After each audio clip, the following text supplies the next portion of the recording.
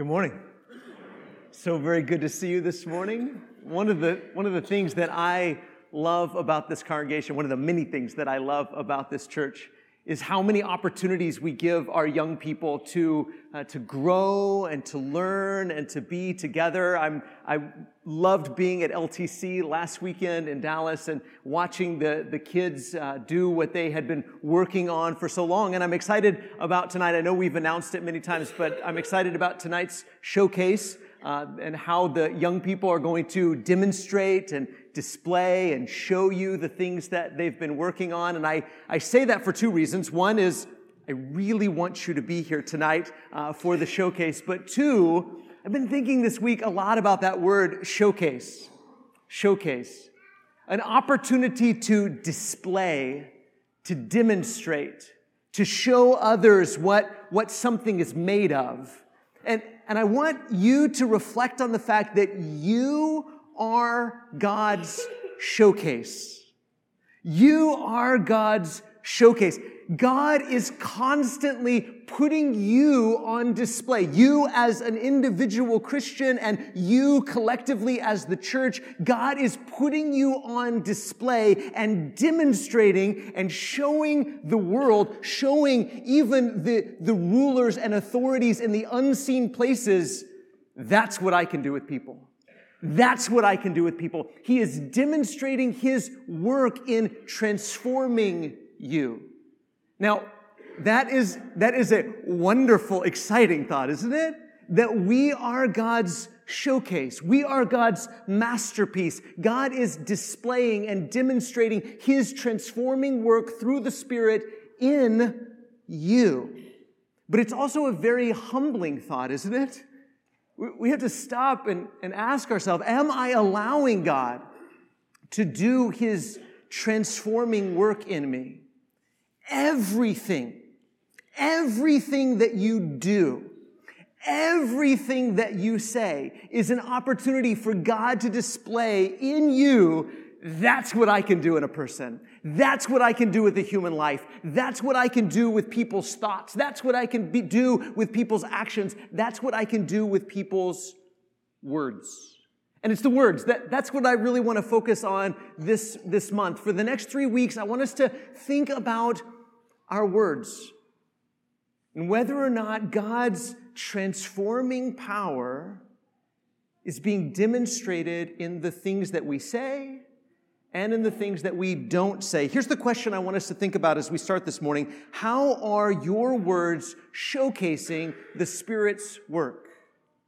How are your words, not just on Sundays, but on Mondays and Tuesdays and Wednesdays, on the good days and the bad days, when your kids are getting on your nerves, when your parents are getting on your nerves, when your coworkers are not doing what they're supposed to be doing, how are your words showcasing the Spirit's work? And I want us to think about that this morning, and I want us to think about that for the next 3 weeks. And I want to do something a little different this morning. I want to pray this question into our hearts. So let's pray together. Father God, it is a humbling thing that you want to display your grace and your mercy and your love and your Spirit's transforming work in us. Father, we readily confess that we are still a work in progress, that there are so many things in us that have yet to be transformed. Father, help us to reflect on whether or not we are being transformed, whether or not we are yielding and surrendering to your Spirit's presence, to your Spirit's work. Father, help us to reflect on whether or not we are being transformed and whether or not your Spirit's transforming work can be displayed and demonstrated and showcased in our words. Help us to reflect on that today and this week and in the coming weeks, and help us, Father, to yield to your power. It's in the name of Jesus we pray these things. Amen. Let's look at the book of Ephesians as we're going to spend the next few weeks, as we're going to look at the book of Ephesians and see how that's one of Paul's themes in this letter.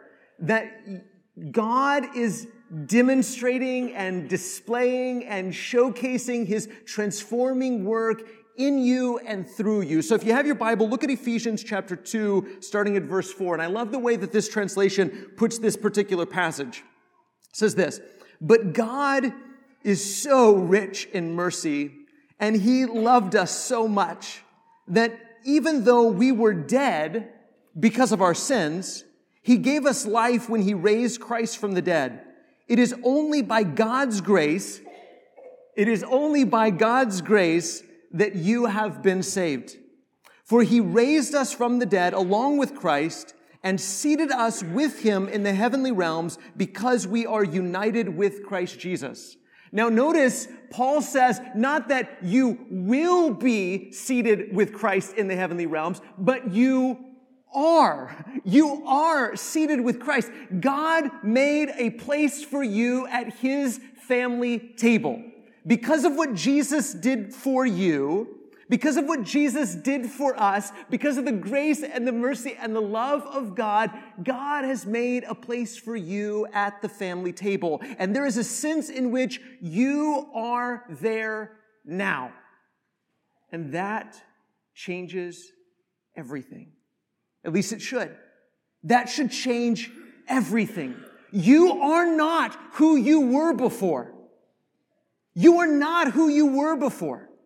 You are not defined by the things that you did before. You are not defined by the things you thought before. You are not defined by the places you went before. You are defined by the fact that you are in Jesus. And in Jesus, you are right now seated with Christ in the heavenly realms. You are right now seated with Christ at God's family table. And that changes everything. Look at verse 7. So, God can point to us. I love that phrase. God can point to us in all future ages as examples of the incredible wealth of his grace and kindness toward us, as shown in all he has done for us who are united with Christ Jesus. God saved you by his grace when you believed. And you can't take credit for this. It is a gift from God. Salvation is not a reward for the good things we have done, so none of us can boast about it. Amen?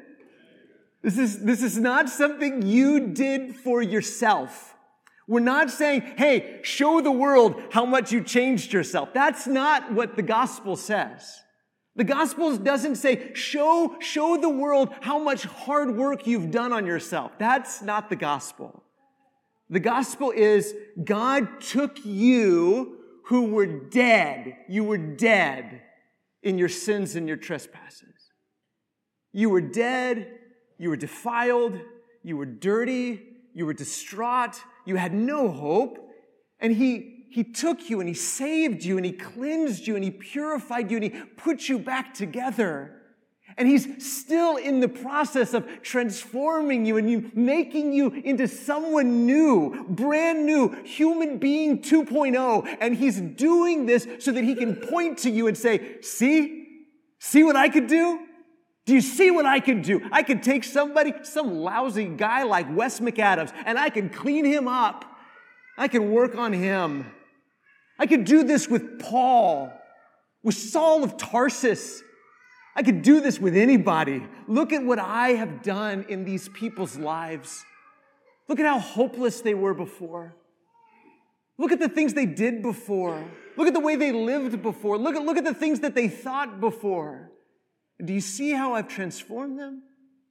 Do you see how I've blessed them? Do you see how I've changed them?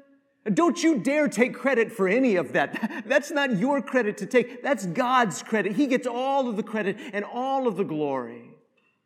And this is why He's doing this. He's changing you, yes, for your sake, but even more so for His glory. That from into eternity future, God can continue to point at His people and say, do you see what my grace can do? Do you see what my mercy can do? Do you see what my power can do?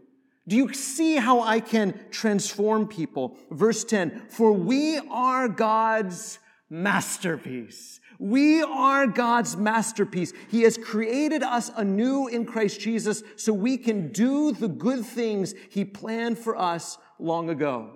We are God's masterpiece. Now notice, we are God's masterpiece, not God's museum piece, right? We are God's masterpiece, not His museum piece. He didn't save us so that He could sit us on a shelf and say, look at how great that is. He didn't save you so you could sit in a pew and think how great it is to be saved. He saved you so that you could go out and do the good things that He planned for us long ago, so that you could live out your salvation, so that you could get up and get out and go and live and do the good things that God planned for you to do, the things you weren't doing before because you were selfish before. You were just following your own desires. You were following your own passions. We all were. We just did what we felt like doing. We did what we wanted to do. But God said, I've got something bigger for you. I've got something that's so much more wonderful for you to do. And you can't make yourself into the person who can do all of those things, but I can do it. I can do it. I can change you. I can transform you. I can fix you. I can heal you. I can bless you. I can transform you. And He's begun to do that work in you. And then He says, now get up. Go live it out. Go demonstrate how different you are, not because of you, but because of Him, because of what He's done in you. Go live out the good works that He's planned for you to do. Look at chapter 3, verse 20. He says, now to Him who is able to do far more abundantly than all we ask or think, according to the power at work, where, church? Within us. The power is at work within us. The power is at work within you. According to the one who is able to do far more abundantly than all we ask or think, according to the power at work within us, to Him be glory in the church and in Christ Jesus throughout all generations forever and ever. Amen. God's power is at work within us to change us, to transform us, so that we're not the people that we were before. Why? So that He might be glorified. To Him be glory in the church and in Christ Jesus throughout all generations, forever and ever. Amen. That's the story you're a part of. You are God's showcase. The church is God's showcase. Not a bunch of people that followed all the rules and can pat themselves on the back because they're smart and good and righteous. No, people that were messed up and hopeless and helpless. People who were dead, and that God raised them up from their death and transformed them, changed them, so that God could put them on display, not on a shelf somewhere, but out doing good works in the world. And so that God could point to us and say, do you see what my love can do? Do you see what my mercy can do? Do you see what my grace can do? Do you see what my Spirit can do? When I put my Spirit into a people, it changes them. And Paul wants his readers, Paul wants the church in Ephesus and the church at McDermott Road, he wants us to embrace this reality that God wants to demonstrate now and throughout all generations, forever and ever, amen. God wants to demonstrate His power to change lives in you. And this has to change the way we do everything. The way we go to work, the work we go to, the way we talk when we're there, the things we do, the things we refrain from doing. This changes everything. In chapter 4, Paul starts to get really practical. He lays out all of the theological truth in the first 3 chapters. He says, this is who you are in Jesus. You're not who you were before. You're not defined by what you did before. You're new. You're transformed. You're forgiven. You're cleansed. You are empowered by the Spirit of God. The Spirit of God is alive and present and at work within you. And then in chapter 4, then he begins to tell them, so what? Like, what does that look like in everyday life? He says, in verses 17 through 19, he says, don't live like the Gentiles. Don't go back to what you were doing before. I mean, what a shame that would be, wouldn't it? For us to just go back and do what we did before, for us to come up out of the water of baptism and just go back to living the life we lived before, to thinking the way we thought before, treating people the way we treated them before, talking the way we talked before. He said, don't go back to that lifestyle. Look at verse 20. That is not the way you learned Christ, assuming that you have heard about him and were taught in him as the truth is in Jesus, to put off your old self, which belongs to your former manner of life and is corrupt through deceitful desires, and to be renewed in the spirit of your minds, and to put on the new self, created after the likeness of God in true righteousness and holiness.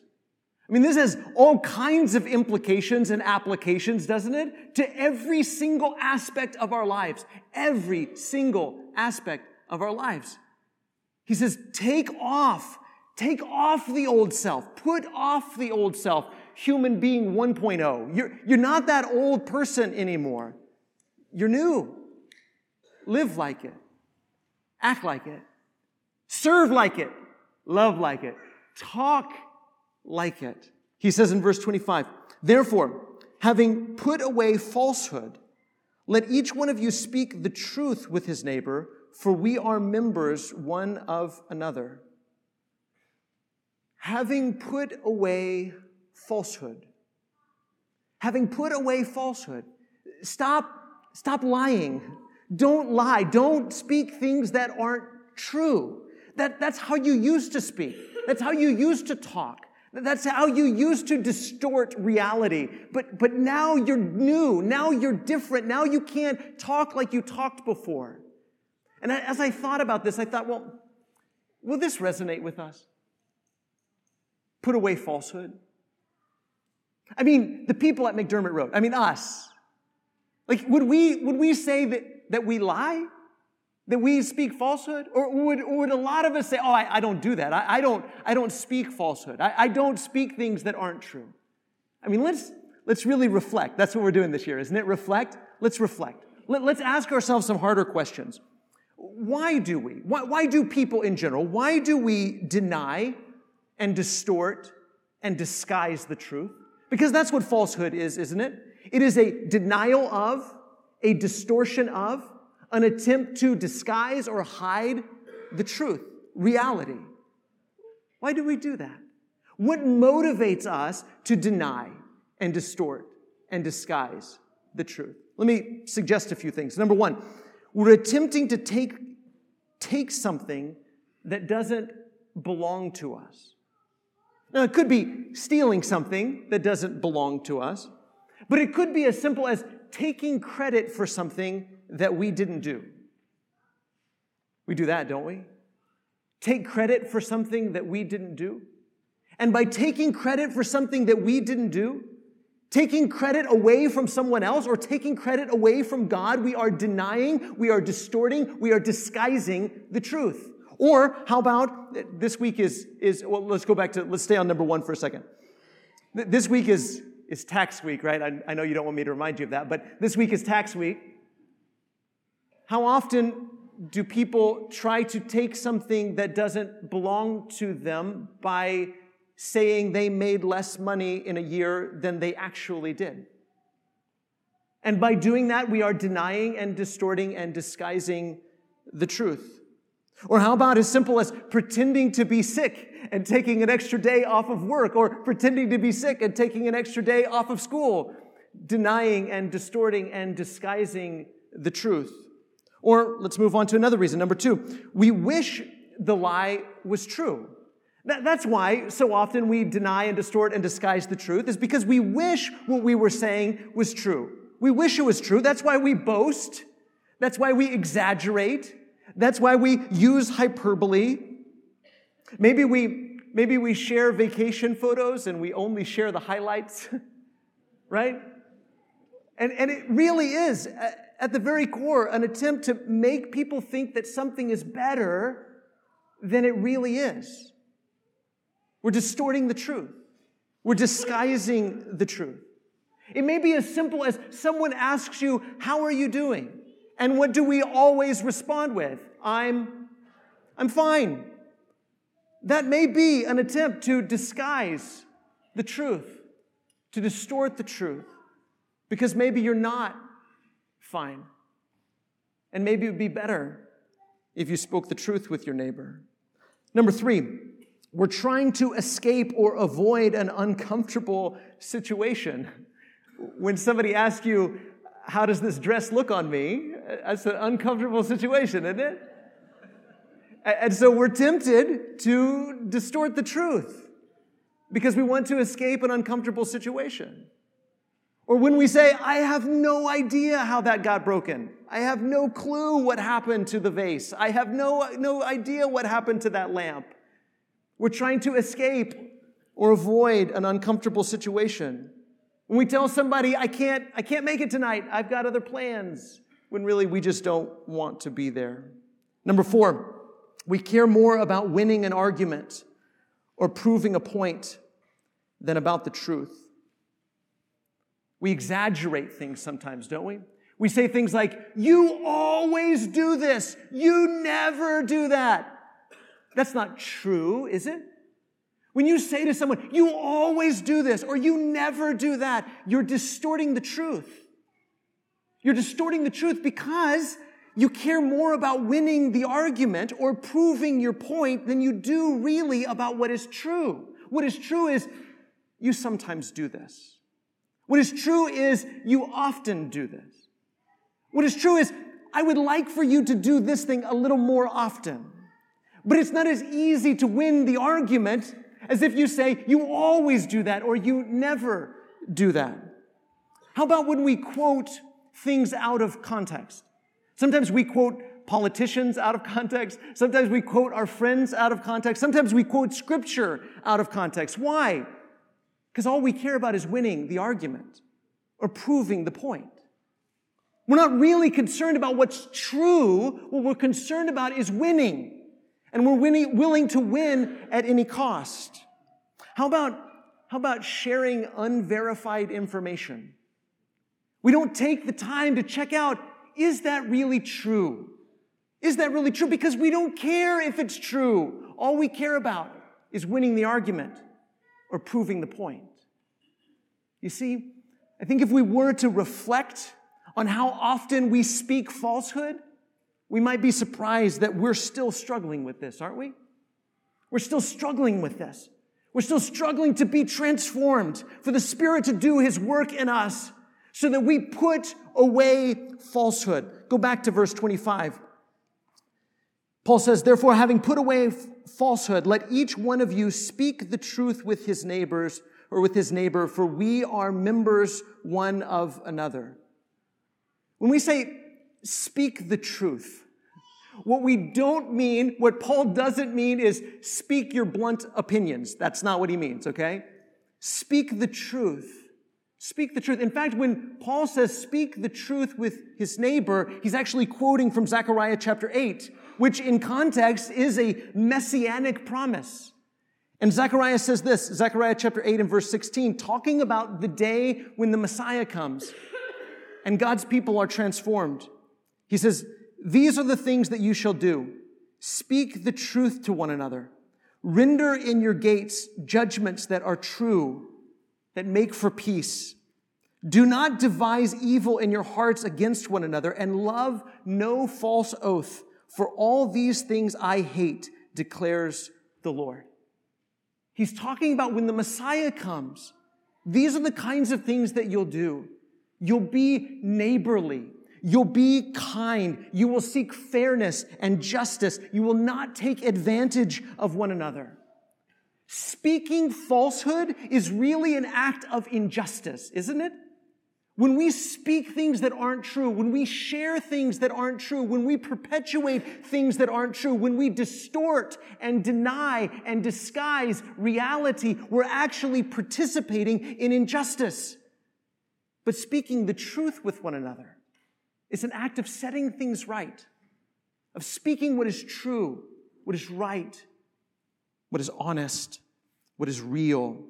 Going back to verse 25, therefore, having put away falsehood, let each one of you speak the truth with his neighbor, for we are members one of another. Paul says this is why, because we belong to each other. We belong to each other. When you lie, when you deny reality, distort reality, or disguise reality, you're hurting everybody involved.